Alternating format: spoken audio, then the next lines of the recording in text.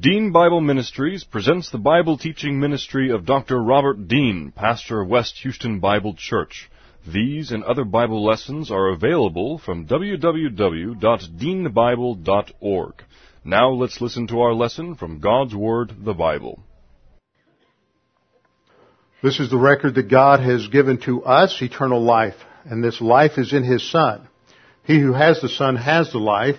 He who does not have the Son of God does not have the life. He who believes on Him is not condemned, but he who believeth not is condemned already, because he has not believed in the name of the only begotten Son of God. For there is no other name under heaven given among men whereby we must be saved. For by grace you have been saved through faith, and that not of yourselves, it is the gift of God, not of works, lest any man should boast. For I am persuaded that neither death, nor life, nor angels, nor principalities, nor powers, nor things present, nor things to come, nor height, nor depth, nor any other created thing is able to separate us from the love of God which is in Christ Jesus our Lord. For of Him, and through Him, and to Him are all things, to whom be the glory forever. Amen. Before we begin our study this morning, it's our custom to have a few moments of silent prayer to give you the opportunity to make sure that you are in fellowship with the Lord simply by using the promise laid out in 1 John 1:9 that if we confess our sins, God is faithful and just to forgive us our sins and to cleanse us from all unrighteousness. Confession is simply a matter of admitting or acknowledging in privacy to the Lord that which we have done, that it violates His word or His character, the sins that we know of. And the instant that we do so, we are forgiven. The slate is wiped clean, and those sins are completely taken away in terms of their experiential impact on our relationship with God. The filling ministry of God, the Holy Spirit, resumes, as does our spiritual growth, our forward momentum.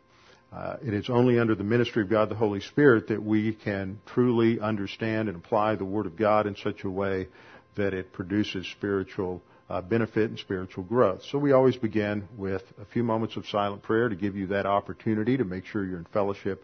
Then I will open in prayer. Let's pray.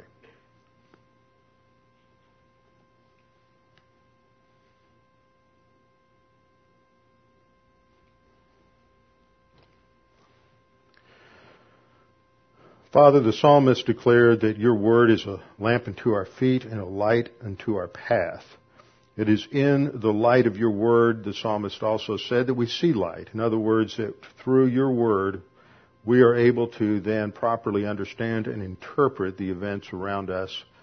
Not only as it affects our own lives, but as we see the sweep of history, we understand your plan and purposes from the creation of man in the Garden of Eden to the ultimate victory over Satan at the end of the tribulation and again at the end of the millennial kingdom.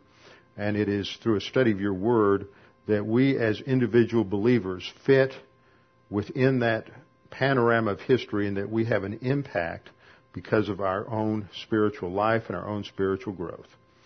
Now, Father, as we study today, as we reflect upon your word, may we be mindful that your word is without error, it is infallible, and it is your word that has real power in our life. And as we study these things, it is because we understand the truth, that the truth impacts our thinking, sets us free, as the Lord Jesus Christ says, from error and from faulty thinking, that we might orient our lives to your will, your plan, and your word. We pray this in Christ's name. Amen. Open your Bibles with me to Revelation chapter 9. Revelation chapter 9, and we will begin our study this morning in verse 12. But first we need a little review, a little overview. Chapters 9 and 10 are going to focus on the second series of judgments, which we've been studying, the trumpet judgments. The first series of judgments were the seal judgments. The seventh seal judgment becomes, when the seventh seal judgment is open, it reveals seven trumpet judgments. As we'll see, when the seventh trumpet judgment begins, it reveals seven bowl judgments.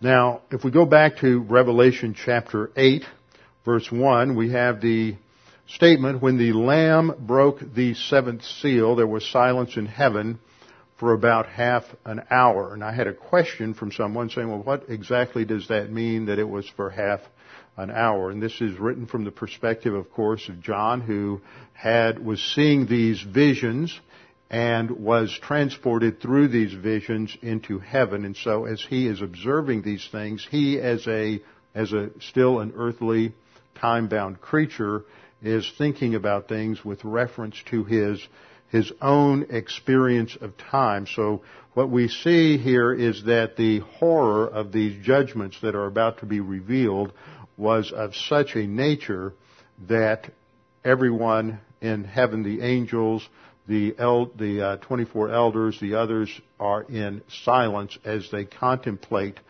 how horrible these judgments will be in order to bring an end to sin and evil in human history. Another interesting aspect that is brought out, and I don't think I emphasized when we went through this, is that the circumstances at the beginning of chapter 8 talk about this angel. First there is these 7 angels who are standing before God with their trumpets in verse 2, and then there is this other angel who has a golden censer who comes and stands at the altar. Now we'll get into this a little more as we go through the chapter in our study this morning, but this altar is the altar of incense, which we've been taking some time to study in our study of Hebrews chapters 9 and 10 on Thursday night. And so there's an important intersection in our two studies at this particular point. And according to Jewish ritual in the temple observance, that when the censer was taken in, the censer that was a fire pan that carried the coals from the bronze altar out in the courtyard, and then the high priest would take this into the tabernacle proper, and he would place this upon the altar of incense, and the smoke that was billowing up from that censer is a depiction of the prayers of believers. It's also a picture of the intercessory ministry of the Lord Jesus Christ, but ultimately it's a picture of prayer and of intercession.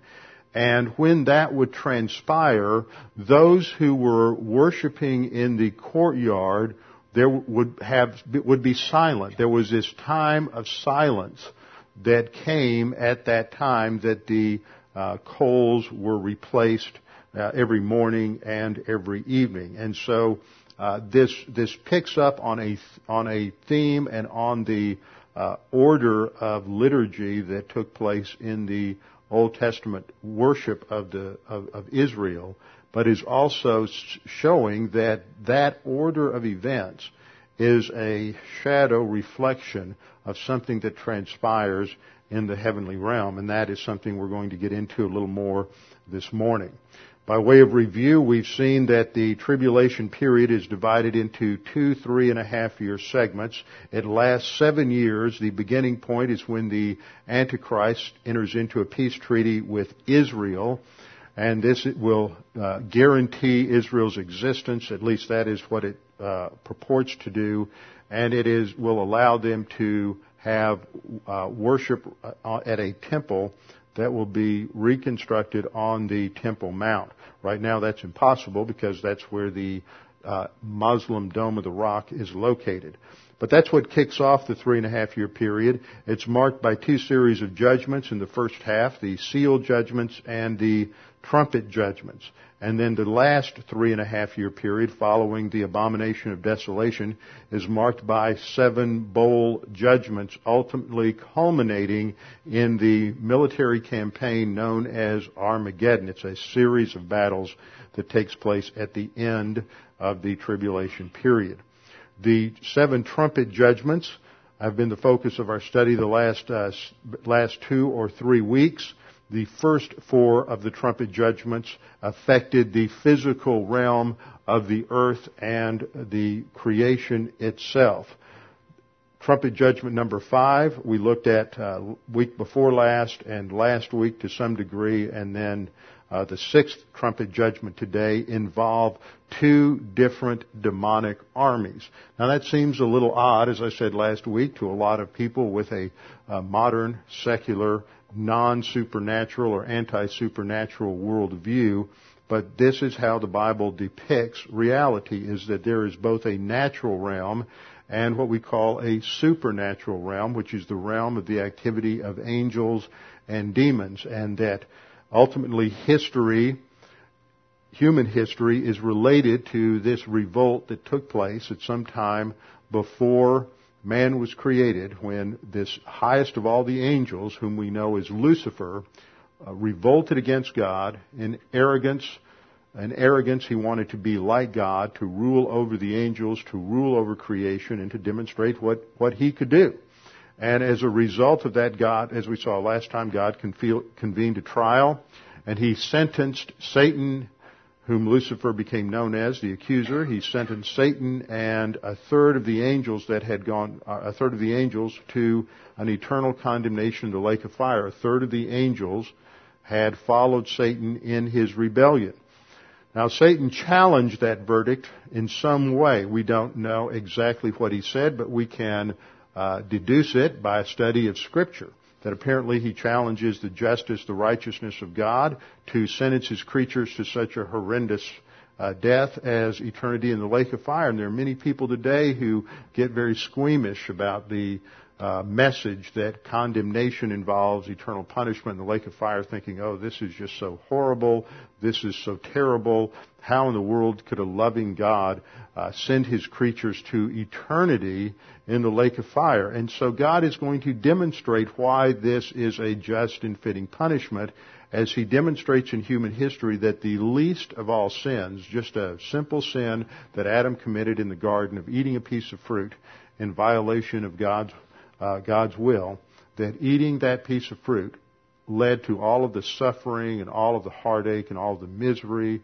that we have in human history, all of the wars, all of the famines, all of the diseases. All of these things come as a result of just that simple little innocuous white sin of eating a piece of fruit in disobedience to God. And so what God is showing is that when the creature rebels against God in even what may appear to be the most minute, inconsequential manner, it sets up such a string of unintended consequences and such misery upon creation and upon God's creatures that a punishment of eternal death in the lake of fire is not an unreasonable or unjustified punishment.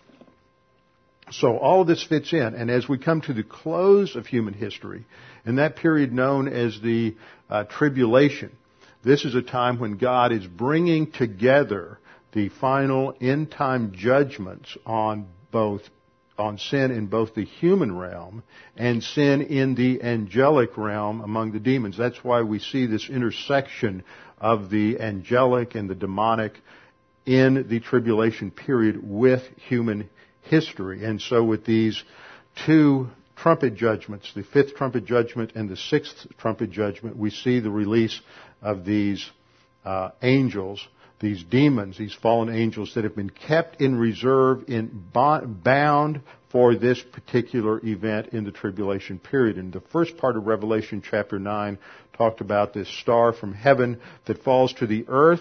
This star is an angel who is an elect angel who's given the key to the abyss, the bottomless pit, which is where these angels had been imprisoned, these fallen angels, until they were released. And so the 5th trumpet judgment focuses on this release of these horrific creatures who are described in terms of horrendous appearance, like a locust with the sting of a scorpion, who bring just unprecedented pain and misery upon those whom they afflict, so much so that they wish to die, hope to die, but cannot die. And it is clearly a demonic army, for in verse 11 we read, "And they had as king over them the angel of the bottomless pit, whose name in Hebrew is Abaddon, but in Greek he has the name Apollyon, meaning the destroyer. So he is one of Satan's field marshals, one of Satan's generals.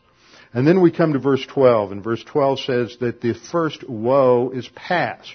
That is because we learned that at the beginning of the fifth trumpet, that the fifth and sixth trumpet are referred to as two woes. The seventh trumpet is the third woe. They are so serious. The judgment is so extensive and so horrible that they are classified as these three woes. And so the first is the fifth judgment, and then the second is the sixth trumpet.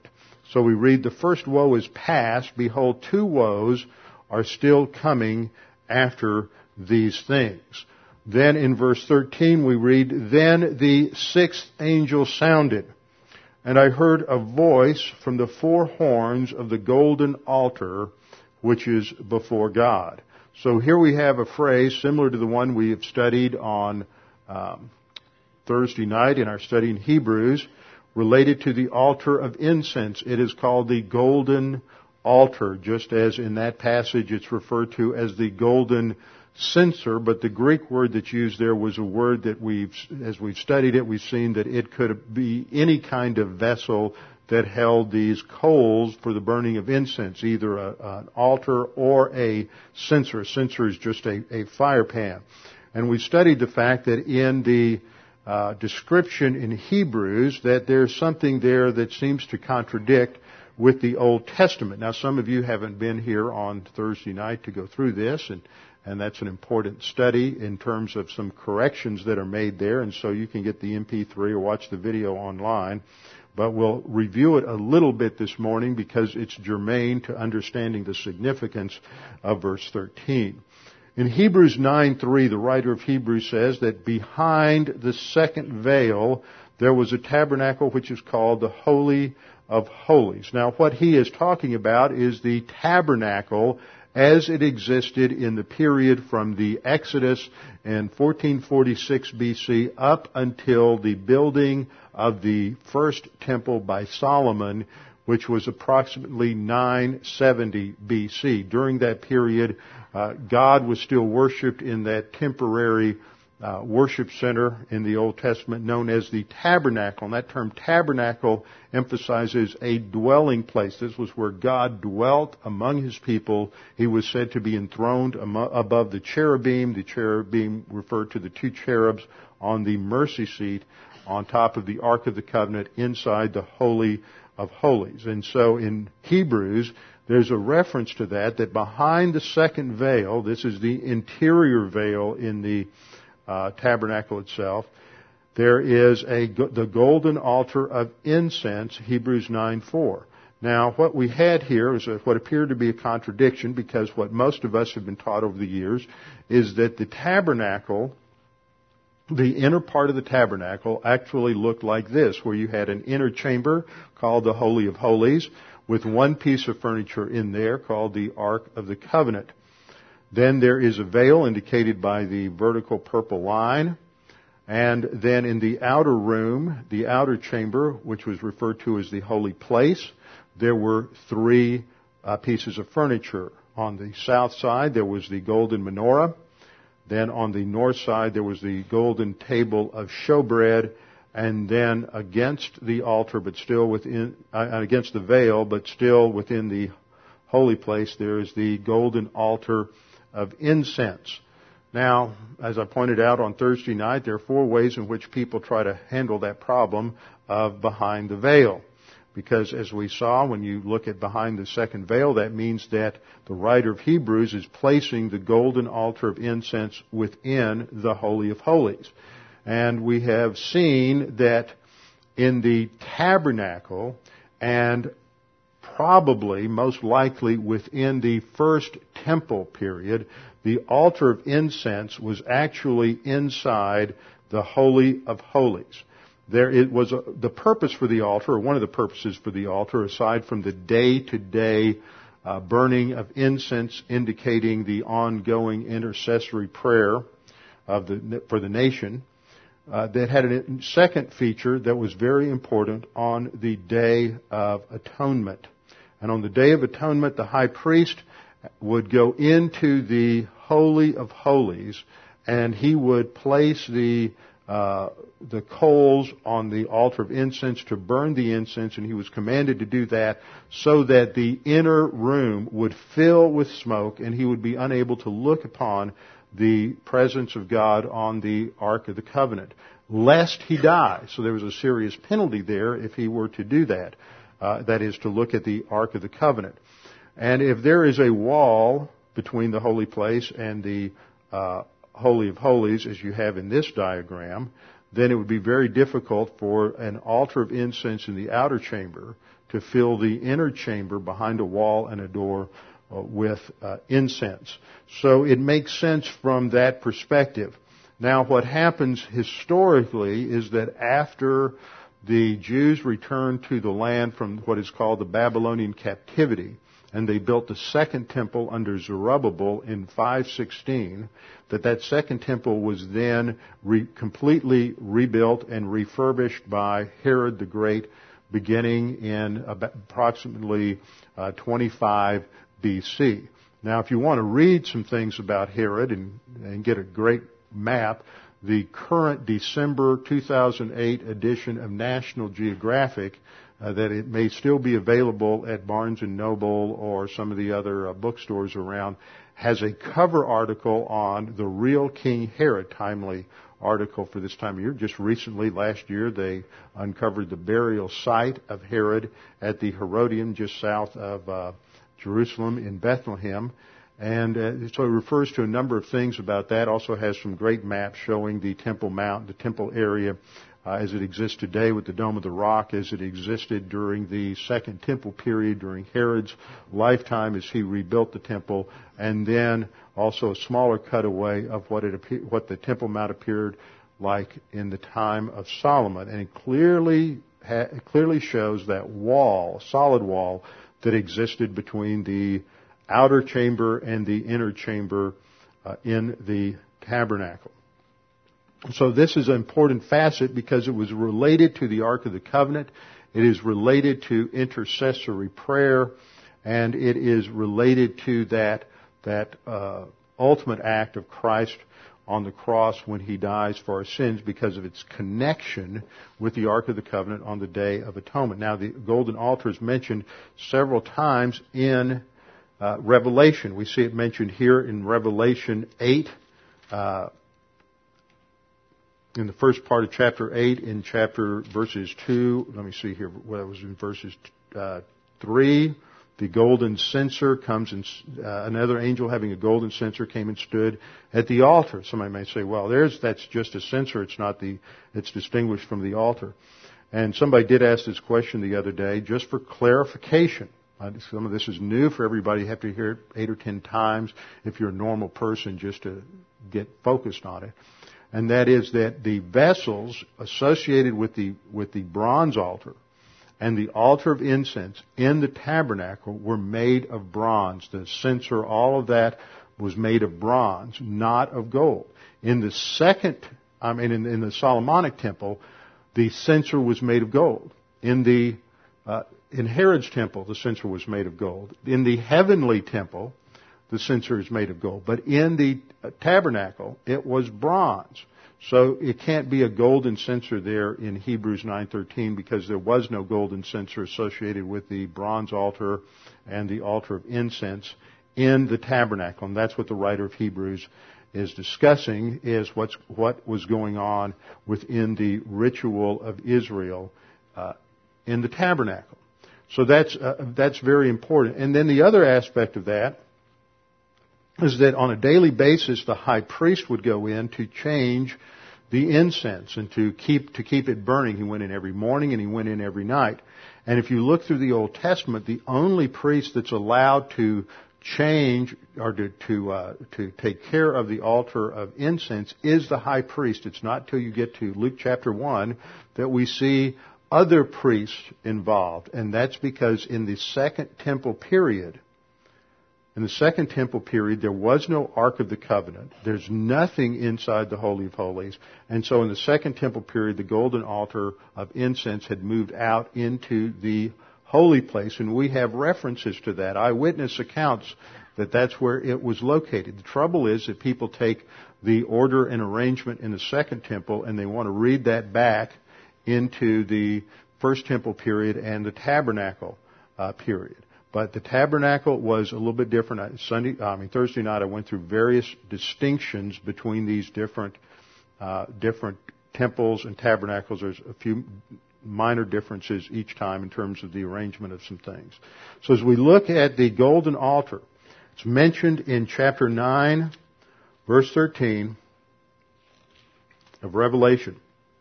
The sixth angel sounded, and I heard a voice from the four horns of the golden altar which was before God. What is the significance of this phrase? And so we'll look at it in terms of three things. First of all, understanding the shadow reality imagery used of the earthly tabernacle and the heavenly tabernacle or temple. There is this emphasis in Scripture that which was created in the earthly tabernacle or temple is merely a shadow of a ultimate real temple or tabernacle that exists in heaven. Now, I don't believe that there was the whole temple up in heaven, that there's a building like a temple up there, but that and the word that's used in Revelation is the word naos, which refers to the inner sanctum. But we do have the figures there, the furniture there. There's reference to the altar that is before the throne of God that is in heaven. And we have other references, as we'll see, that relate these two things together. And if I were to take someone from the congregation this morning, take 2 or 3 people, we were to turn off all the lights so that it were just pretty dark in here, and we had a spotlight so that we could just shine that spotlight on them, and then just to cast a shadow up against the wall behind them, then we could study that shadow and we could learn certain things about the individual. We could learn some things about perhaps their size, their height, their proportions, whether they were male or female, possibly how they were dressed, and some other things. But only when we begin to see the reality of the individual can we then begin to understand some of the details in the shadow. When you look at the shadow, you may miss out on the significance of certain features. But then when you shift your attention to the reality, then all of a sudden it brings into better focus some of the aspects or features of the shadow itself.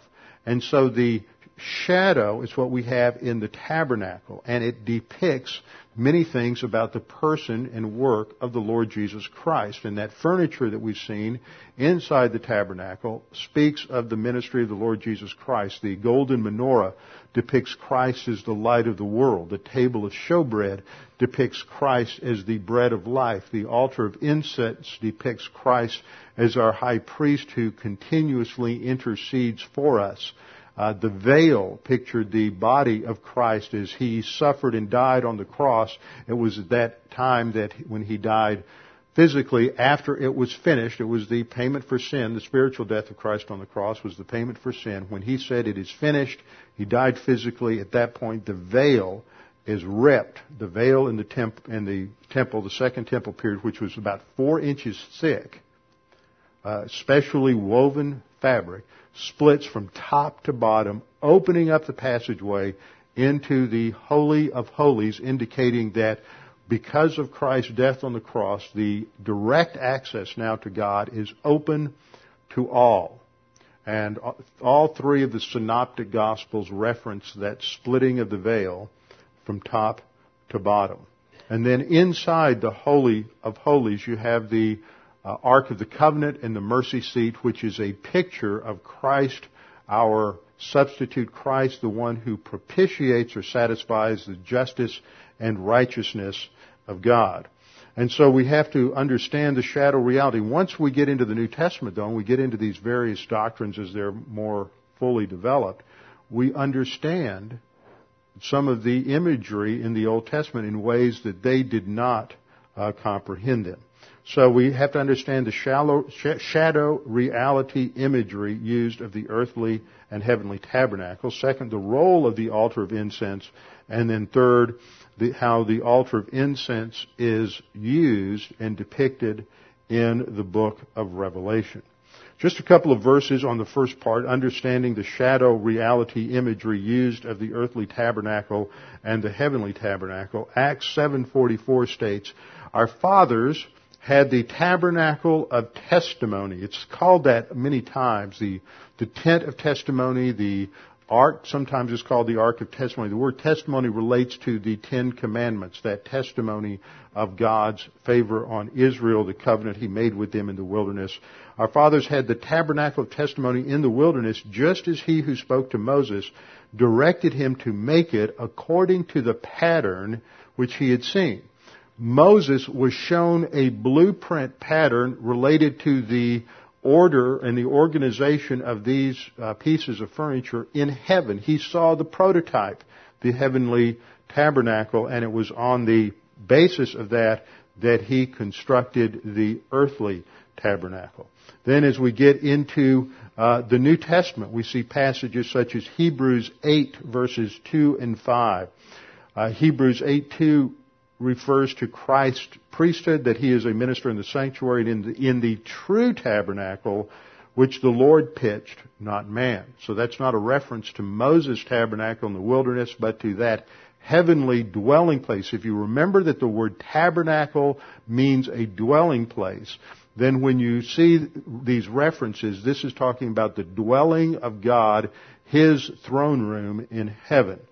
So that is the reference here. And in verse 5, the people referring to earthly priests, the Levitical priests, that they serve a copy and shadow of the heavenly things. See, the earthly tabernacle is just a copy. It's a shadow. It's just a vague resemblance to this ultimate reality in heaven. They serve a copy and shadow of the heavenly things, just as Moses was warned by God when he was about to erect the tabernacle. For see, He says, that is God says, that you make all things according to the pattern which was shown you on the mountain. And then in Hebrews 9 verse 11 we read, "But when Christ appeared as a high priest of good things to come, He entered through the greater and more perfect tabernacle, not made with hands, that is to say, not of this creation." So it's talking about at the ascension when He is taken to heaven, and He enters into that heavenly dwelling place of God that is referred to as the throne room of God in Revelation, as well as the heavenly temple and tabernacle. In the book of Revelation, there are multiple references to the throne room of God as the heavenly temple. And I'll just quickly go through these. There's a number of these, and the fact that there's so many tells us how important this must be. In Revelation 7:15 we read, "For this reason they are before the throne of God, and they serve Him day and night in His temple." This is referring to the angels. They serve Him day and night in His temple, and He who sits on the throne will, this is referring to the martyrs that are in heaven, those who are martyred during the tribulation period. They are before the throne of God, and they serve Him day and night in His temple, and He who sits on this throne will spread His tabernacle over them.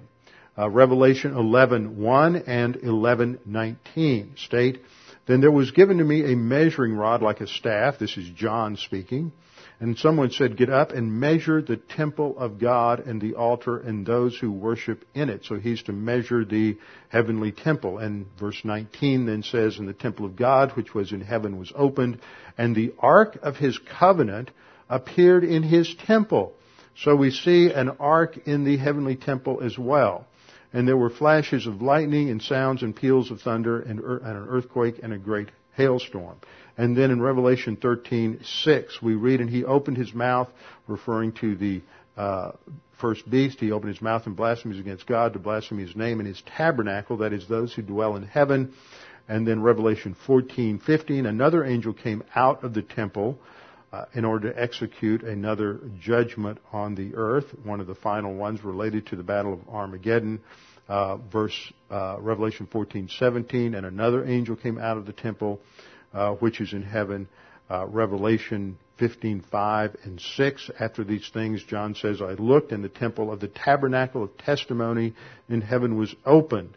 And the 7 angels who had the 7 plagues came out of the temple, clothed in linen clean and bright, and girded around their chests with golden sashes. In verse 8 of Revelation 15, and the temple was filled with smoke from the glory of God and from His power. And no one was able to enter the temple until the 7 plagues of the 7 angels were finished. And in Revelation 16:1, I heard a loud voice again from the temple, saying to the 7 angels, go and pour out on the earth the 7 bowls of the wrath of God. Notice it doesn't identify who's speaking. Same as what we have in Revelation 9:13, that I heard a voice from the 4 horns of the altar. I believe this voice is the Lord Jesus Christ, because He is the one directing these judgments. So, all of this is important because it shows us a connection between the altar of incense and the Ark of the Covenant. Did you notice that there's only 2 pieces of furniture related to the tabernacle or temple that are mentioned in the heavenly dwelling place? That's the Ark of the Covenant and the altar of incense, because they are so intimately connected with one another. And that was seen every year in the celebration at Yom Kippur. Actually, Yom Kippur was the only one of the feasts, the annual pilgrimage feasts of Israel, that was not a time of celebration in the way of coming together and having more of a festive attitude. It was a time of fasting, a time that was a time of reflection upon the sin of the nation and God's deliverance and solution to that sin problem. And so we can't think about the altar of incense apart from its significance on the Day of Atonement. And that brings us to an understanding of this word, atonement, that it has a lot of discussion about it. And I want to bring in a few aspects this morning, similar to what I did on Thursday night. Atonement comes from the English phrase at-one-ment, emphasizing reconciliation, bringing 2 disparate parties together. So that English word that's coined to translate the Hebrew word kafar actually emphasizes only one aspect of the work of Christ, which is reconciliation. However, when we look at the Day of Atonement, we also see that there is a sacrifice, and there is a sacrifice of a sin offering, and a sin offering for the nation, and that blood is taken into the Holy of Holies by the high priest and is applied 1 drop or smear on the mercy seat, 7 are sprinkled or splattered onto the floor in front of the mercy seat. And the indication of this blood sacrifice emphasizes a payment. Now the word, the theological word that comes out of the Scripture that emphasizes the payment of a price is that word redemption.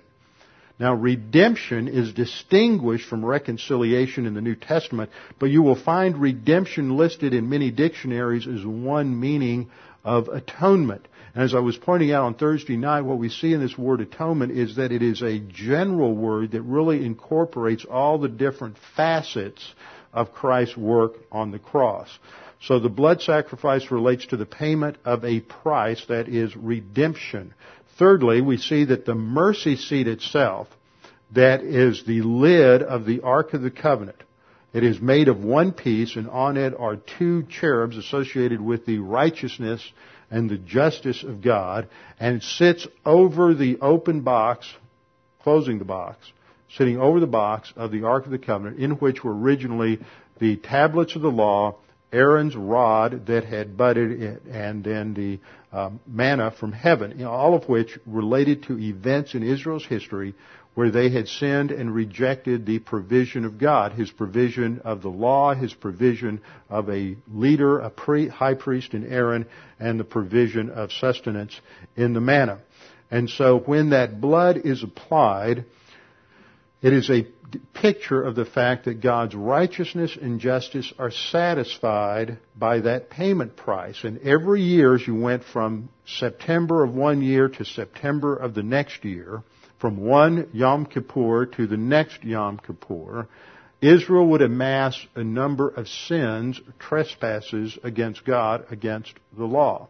And so, as it were, this is a pile of debt that has accumulated, and by satisfying God's righteousness, He then will cancel the debt. He will then cancel the debt, and the cancellation of that debt is referred to by two different words that we use to describe this: expiation and forgiveness. And forgiveness in the Scripture is the idea of completely wiping out a debt, completely removing the debt. It is not an idea that many people have of simply saying, well, you're not going to have to suffer any consequences.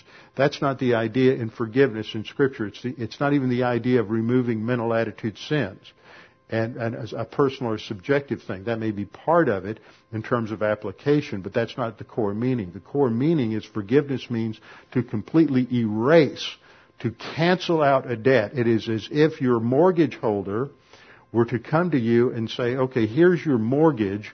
You still owe me $150,000. I'm tearing it up. There is no more debt, and we can't go back there again because the documents are torn up. We'll burn them, and there is no continuation. There is no remembrance even that this debt ever existed. That's the biblical picture of forgiveness that you see on the Day of Atonement when when the high priest would take the two goats. One would be sacrificed as a sin offering for Israel. The other became the scapegoat. The high priest would put his hand on the scapegoat, identifying, reciting the sins of Israel, identifying that goat with those sins. Then one who was a trusted man, not someone who was lazy, who would just go around the corner and let the goat go, but one who was trusted, who would take it into the wilderness, far enough away to where it would not come back, could not find its way back. He would take that goat out there and let it go, indicating that our sins are removed from us, the Scripture says, as far as the east is from the west. God never brings them up again. So this word atonement that is associated with the altar is an extremely significant word because it relates to how God deals with sin. Now, the basic problem that man has is that sin has created this barrier between man and God. It was Adam's original sin that resulted in the condemnation of the human race. And because of sin, God, who is perfectly righteous and just, cannot have a relationship with fallen creatures who are sinners. Now, this problem of sin really encapsulates several different aspects of the problem that have to be dealt with. The first is the basic problem of sin itself and the impact that sin has on creation. Sin is an act of rebellion against God. The second aspect relates to the penalty of sin, which is spiritual death, which came to Adam instantly when he disobeyed God and is then passed on to every member of the human race. We're all born spiritually dead, but physically alive. And then there's the problem of the character of God. Because He is a righteous and just God, His righteousness has to be satisfied so that His justice can bless man. Then man is born without righteousness. He is minus R. He lacks righteousness. Even his best deeds cannot add up to God's perfect righteousness. And then he is spiritually dead. He is born spiritually dead. He is in a status of spiritual death. And he is in Adam, the Scripture says, identified with Adam. So God has to design a salvation that takes care of all of these different problems. It's not just a simple thing. It's simple to just trust in Jesus. Even a 3-year-old can do it. But to understand all that went into it would take years and years and years of study, and we still wouldn't cover it all. It is the cross that solves the problem. Sin is solved by unlimited atonement. There's that word, atonement. And what that means, it's a broad word, but the key thing here is it's unlimited, and that means that Christ pays for all sin. In fact, the writer of Colossians, the Apostle Paul states in Colossians 2:12-14 that the certificate of our debt was nailed to the cross. It's a past tense verb. That means at the instant Christ pays the penalty, He pays it in full. The debt is wiped out. The penalty for sin is paid for through redemption. We have been redeemed through His precious blood. The blood is of the Lamb without spot or blemish. That's another aspect that's covered in that word, atonement. And then the third is that we see the character of God resolved by propitiation, which is and also expiation and forgiveness. You can add forgiveness there. There wasn't room on the slide to type that word in. But that covers those first three. And what's interesting is it's those first three aspects of the problem that are said in the Scriptures to have been resolved universally. Now, because they are resolved universally does not mean that everybody is saved. It just means that with reference to God, with reference to the objective legal penalty for sin, with reference to God's character, that has been resolved for everyone. The problem is that everyone is born with the next three problems. They aren't righteous enough to have a relationship with God. They are still sinners. They are spiritually dead, and they are in Adam. And those are resolved when a person trusts in Christ as Savior. At the instant that you put your faith alone in Christ alone, the righteousness of Christ is imputed or reckoned to your account. And God declares you to be justified. That's the important teaching of justification by faith alone. Spiritual death is resolved by regeneration. You are born again. You are given new life in Christ. You're given a new human spirit at that instant, and you are a new creature in Christ and no longer viewed as in Adam. And so these doctrines all indicate and show how God resolves the sin problem. But notice the top three, that subjective application, is all based on the bottom three, and that comes out of a study of this whole concept of atonement. Now, we also see this altar mentioned in other passages. For example, in Revelation 6:9, we saw in the first series of judgments, the seal judgments. In the fifth seal judgment, when the Lamb broke the fifth seal, I saw underneath the altar the souls of those who had been slain because of the word of God and because of the testimony which they had maintained. This is a reference to believers during the tribulation who are killed, executed, tortured for their faith in Jesus Christ. And so when they go to heaven with their intermediate body, they are under the altar of incense. And this is depicted again in the next in that chapter as their prayers going up to God, and they are praying that God would bring an end to this evil on planet Earth and execute His judgment against the Antichrist. And God says, wait, it's not time. In chapter 8, verse 3, we see again this angel coming and holding this golden censer by the golden altar, and incense is given to him so that he might add it to the prayers of all the saints on the golden altar which was before the throne. This is the prayer of the martyred saints for vindication and judgment during the tribulation period.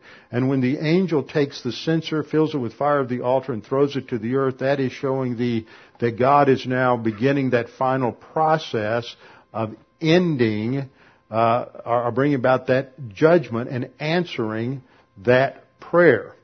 We see this again in 9:13, our passage. The sixth angel sounds, and I heard a voice from the four horns of the golden altar which is before God. And so this connects to those previous passages, indicating this is part of the answer to those prayers. In Revelation 16, verse 7, we read, and I heard the altar, that's a figure of speech referring to the one at the altar, saying, yes, O Lord God, the Almighty, true and righteous are your judgments. And so when we hear the voice from the four horns of the golden altar which is before God. This is the voice, I believe, of the Lord Jesus Christ as the Lamb, who is the one overseeing these judgments, bringing about the final answer to this particular prayer. Then in verse 14 we see the beginning of the answer to this prayer. One says to the sixth angel who had the trumpet, "Release the four angels who are bound at the great river Euphrates." These four angels are four demons. They're not elect angels, they're demons. They have been bound, held there since some time in the past. We don't know when. For this particular moment, they're at the great river Euphrates. Now here's a map, and this is a map really that depicts Abraham's journeys in the ancient world, but it's the best map I had to show the Euphrates. This area here this area all around it here is modern Iraq. And the Euphrates River joins the Tigris here. The Tigris is the one to the east, and the Euphrates is the one that comes up along here, just along the edge of this brown line, and then it goes right by Babylon. Key figure. If the river Euphrates is to be taken literally, then later when we come to references to Babylon, we have to understand that to be literal. Notice it is from the Euphrates, which is at the border, was the ancient border between Rome and Parthia. It was the eastern extremity of the land God promised to Abraham. And so the Euphrates goes all the way up, traveling to the northwest, goes up through and into Syria and into modern Turkey, finding its headwaters up into the central part of what is now modern Turkey. And so it is from that location that we have these four demons, and I believe these are generals, field marshals within this demonic army that are going to be released at this particular time. In verse 15 we read, "And the four angels who had been prepared for the hour and day and month." How much more precise can you be? There is a precise hour on a particular day in a particular month of a particular year that is when they will be released. And God knows when that time will be, and that is within the period of the tribulation. And they will be released, and they will kill a third of mankind. Now, this is remarkable in terms of the slaughter and the death that occurs during the tribulation period. Remember that it was during the first set of judgments, the seal judgments, that a quarter of those on the earth perished. And that's not to count those who died in the wars and the famines and the other events that occurred during the seal judgments. So the seal judgments led to a quarter plus of the earth's population dying. And then during the first part of the trumpet judgments, you had various other events that occurred in each of those judgments that also resulted in many human beings dying during that time. And then coming to the sixth judgment, where a third of those left are killed. This means that somewhere beyond half of the human race is killed during the first half of the tribulation period. And so we see that they are released to kill a third of mankind. We're not told how that will take place.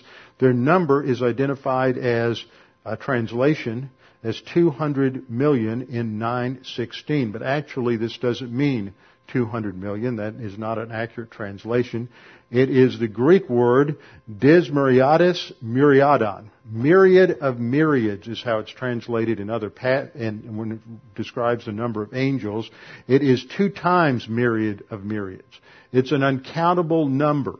It is an extremely high number, but it is not a specific number. And it is just an extremely large, millions upon millions of demons are released at that particular time. And then John says in verse 17, "This is how I saw in the vision the horses and those who sat on them. The riders had breastplates the color of fire and hyacinth and brimstone." Now, some translate hyacinth as a deep reddish black color like fire. Others take it to be more of a blue-black. I think that here, in keeping with the color of fire and brimstone, it is that reddish-black color. And fire and brimstone are typically associated in Scripture with the judgment of God. The ferocity is expressed by the imagery of the horses having heads like lions, and out of their mouths proceed fire and smoke and brimstone. And then in verse 18, we read the fulfillment of their mission. A third of mankind was killed by these three plagues, by the fire and the smoke and the brimstone which proceeded out of their mouths. For the power of the horses is in their mouths and in their tails. Now notice the tails in the previous judgment of the locusts, their tails were like scorpions. But in this army, their tails are like serpents and have heads, and with them they do harm. So we can't quite imagine what that looks like, but they are going to be the source of tremendous death at this particular time towards the middle of the tribulation period, I believe. In Revelation 9:20, then we get the spiritual interpretation and impact.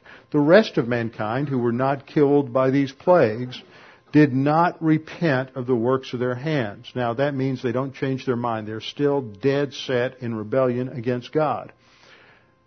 They will not submit to His authority. They resist Him, and they're not going to change from worshiping demons. Now that doesn't mean they're actually bowing down to a physical representation of a demon. As I pointed out last time, demon influence is thinking like Satan thought, operating on arrogance. And so they don't worship demons. They will continue the worship of demons and demonic thought and the idols of gold and silver and brass that you find in various false religions, and of stone and wood, which can neither see nor walk. And they did not repent of their murders, nor of their sorceries, nor of their immorality, nor of their thefts. There's no recognition that they are in violation of God's authority. Now, Joel chapter 2, verse 12 tells us that God continues to reach out in grace. He says in a passage that foreshadows the end-time day of the Lord, the end-time judgments of the tribulation, he says, "Yet even now declares the Lord, return to me with all your heart, and with fasting, weeping, and mourning, and rend your heart and not your garments." He's speaking of the Jews, that ultimately it's not the physical acts, it is the change of mind, rending your heart, meaning the change of your thinking. "Now return to the Lord your God, for He is gracious and compassionate, slow to anger, abounding in loving kindness, and relenting of evil." The Lord is able to forgive because Christ paid the penalty for sin. It doesn't matter what sin you've committed. There's no sin too great for the grace of God. It doesn't matter what failures you've had. It doesn't matter how much you've disappointed yourself or anybody else. It is the grace of God that covers, pays for all sin, so that all that is necessary is for us to turn to the Lord Jesus Christ and trust in Him. This is why the Apostle Paul could make the gospel so simple in Acts 16. Believe on the Lord Jesus Christ and you will be saved. Throughout the tribulation, despite their hostility and arrogance and commitment to all manner of false religions, these enemies of God are continuously offered a chance to turn, a chance to respond to the gospel. And yet all that offer does is to cause them to further entrench themselves in their own hostility and arrogance to God. The heart is deceitful and wicked above all things. Who can know it? But the grace of God has solved the problem. Let's bow our heads and close in prayer. Father, we thank You for this opportunity to study through these things as it relates to the future, but it also helps us to pull together other aspects of what You have revealed to us in Your Word that teach us that all of Scripture fits together as a seamless whole, and that we can truly trust Your Word for that which begins to be revealed in the early parts of the Old Testament, fits within the Gospels, and is pulled together as we come to the end of days in Revelation. Father, we pray that if there's anyone here this morning that's unsure of their salvation or uncertain of their eternal life, that they would take this opportunity to make that both sure and certain.